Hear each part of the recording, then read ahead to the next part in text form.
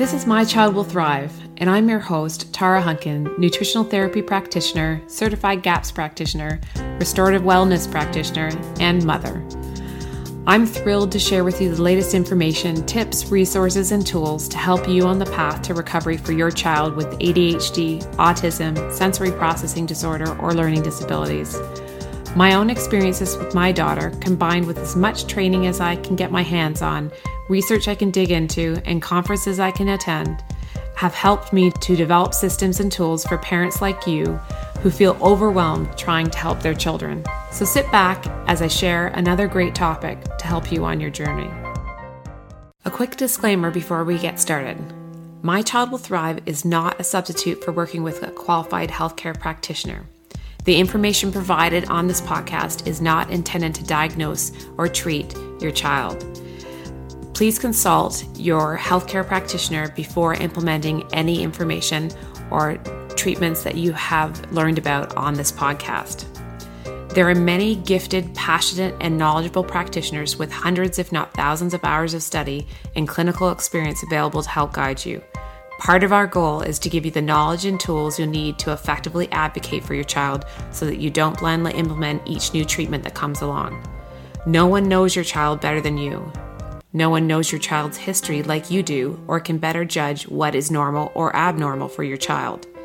The greatest success in recovery comes from the parent being informed and asking the right questions and making the best decisions for their child in coordination with a team of qualified practitioners in different areas of specialty. Today's podcast is sponsored by the Autism, ADHD, and Sensory Processing Disorder Summit. In order to learn more about the summit and to sign up for free, please go to www.mychildwillthrive.com/summit. Welcome back to the My Child Will Thrive podcast. I'm Tara Hunkin, and I am looking forward to talking to you today more about digestion in the context of the digestion cheat sheet, which is one of the tools that is in the My Child Will Thrive toolkit, which is why this is another episode of Toolkit Tuesday. If you aren't familiar with the My Child Will Thrive Toolkit, it is a free digital resource for you that has a number of tools that we discuss here on My Child Will Thrive. And you can find it at www.mychildwillthrive.com/toolkit. And you can sign up and get your account, and you can download all these digital tools and walkthrough videos for free. So the one we're going to talk about today, just to familiarize yourself with some of the things that are in the toolkit, is the digestion cheat sheet, as I said. And digestion, a topic that is near and dear to my heart, because as a nutritionist, I know, and I'm sure you as parents also know, and the practitioners that are listening, we may go to great lengths to find the perfect combination of foods for our children and nutrients for our children. But if they aren't digesting them properly, then they're not going to get that benefit of that great diet that you have worked so hard to attain for them. In addition to that, if we don't have optimal digestion, that means that the microbiome is going to be impacted. And with all we know now and the continued research on the gut microbiome and its pervasive impact on health, both with the gut-brain axis and immune function, et cetera, we know that we need to have optimal digestion. Unfortunately, for so many of our children, they do not, and for many good reasons. So this is what the why the digestion cheat sheet was created.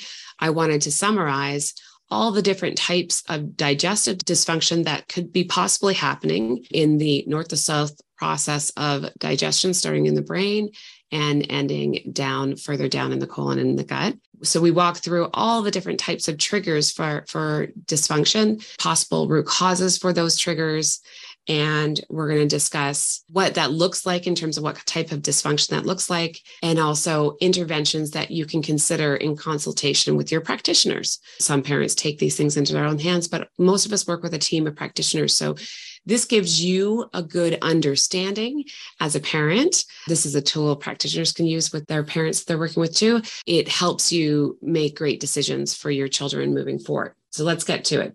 For those of you that are listening, I'm going to describe what the cheat sheet looks like as best I can. If you want to take a look at this, you can either see that this video is also on our website for the episode of this podcast. It also is on our YouTube channel. So for example, this is a 2-page cheat sheet. It goes through a total of 7 different types of triggers for dysfunction. As I said before, starting from the north, so being the brain, the top of the body, down to the south.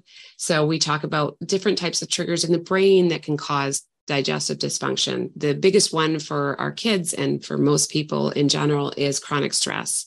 This can be physical or emotional stress, which takes us out of the parasympathetic state, which is the rest and digest state. So unfortunately for most of our kids, this is the top level root cause for their digestive dysfunction.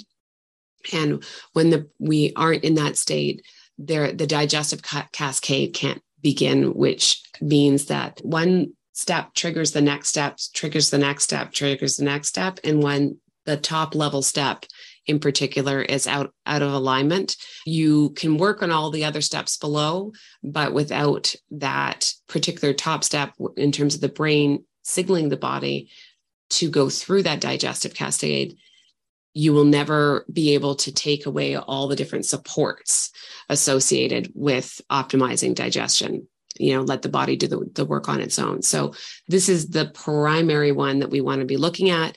And then we can support the other things while we work on this one, but always understanding that if we don't get into a parasympathetic state to digest, that we're going to need to do some supportive treatments and therapies in order to support digestion downstream. So in the cheat sheet, it gives you, as I said, the trigger for digestive dysfunction. The one I'm just mentioned just now is the brain. They're not in a relaxed or in a parasympathetic state. The next column talks about possible causes for that trigger.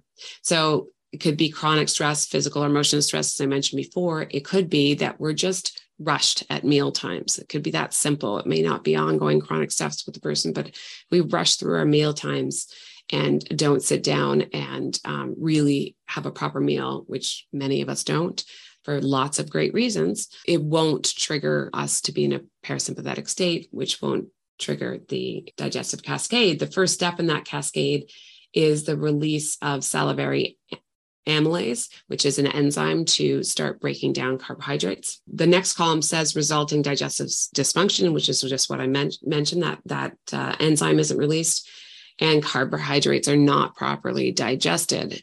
We know that downstream carbohydrates not properly digested can ferment in the gut and help support not commensal bacteria, but bad bacteria in the gut. So signs and symptoms of this type of dysfunction can be, in this column of the cheat sheet, this is not an exhaustive list because it's just sort of narrowing in on that particular dysfunction, but there could be a lot of other symptoms. But one is starchy carb cravings, because that's what starts happening is the bad bacteria in our gut start to crave those undigested carbohydrates to feed them. And it sort of drives the brain to want that food to feed them. We'll see a lot of food intolerances because, of course, we'll ultimately develop leaky gut if we're not digesting properly. Gas is another one. So a constipation or diarrhea. The next column of the cheat sheet says interventions to consider in consultation with your practitioner. So these are types of things. It's just suggestions. Again, we always advise that you consult with a practitioner. This is all for information purposes and is not considered medical advice. But we look at using supportive things like digestive enzymes, essential oils to switch on the rest and digest state. Like one of my personal favorites is Vibrant Blue Oils Parasympathetic Blend. We used to have that sitting in our kitchen at all times. And then we want to identify those causes of chronic stress, list the sources. That can be a really long list when it comes to our kids. It could be everything from infections, including gut infections. They could have a high viral load, a chronic inflammatory state. They could have HPT axis dysregulation, or anxiety or emotional distress that they're dealing with. The reality is most kids that have some kind of neurodevelopmental challenge have trouble switching in and out of the parasympathetic and the sympathetic state. They're often in a chronic stress situation for many different reasons. So it's always great to start here. So that's the layout of the cheat sheet. And then we go through 6 other stages. So the mouth and what that is in terms of improper chewing and what that can do. The stomach, having low stomach acid in particular, which is something that happens quite frequently with our children because of not being in a parasympathetic state in most cases. And then what happens in the pancreas in terms of digestive enzymes and what may happen in the next trigger in that digestive cascade. And then we go on to discuss the gallbladder, the small intestine, and the large intestine. So this cheat sheet is, as I said, is sort of my summary of when I was going through to become a nutritionist. And then when working with clients, it is just a great tool to get a big picture look at the digestive process, which is so critically important to all of us, but in particular, in this case, our children, why it might be happening, what we can do about it, and how do we look at this?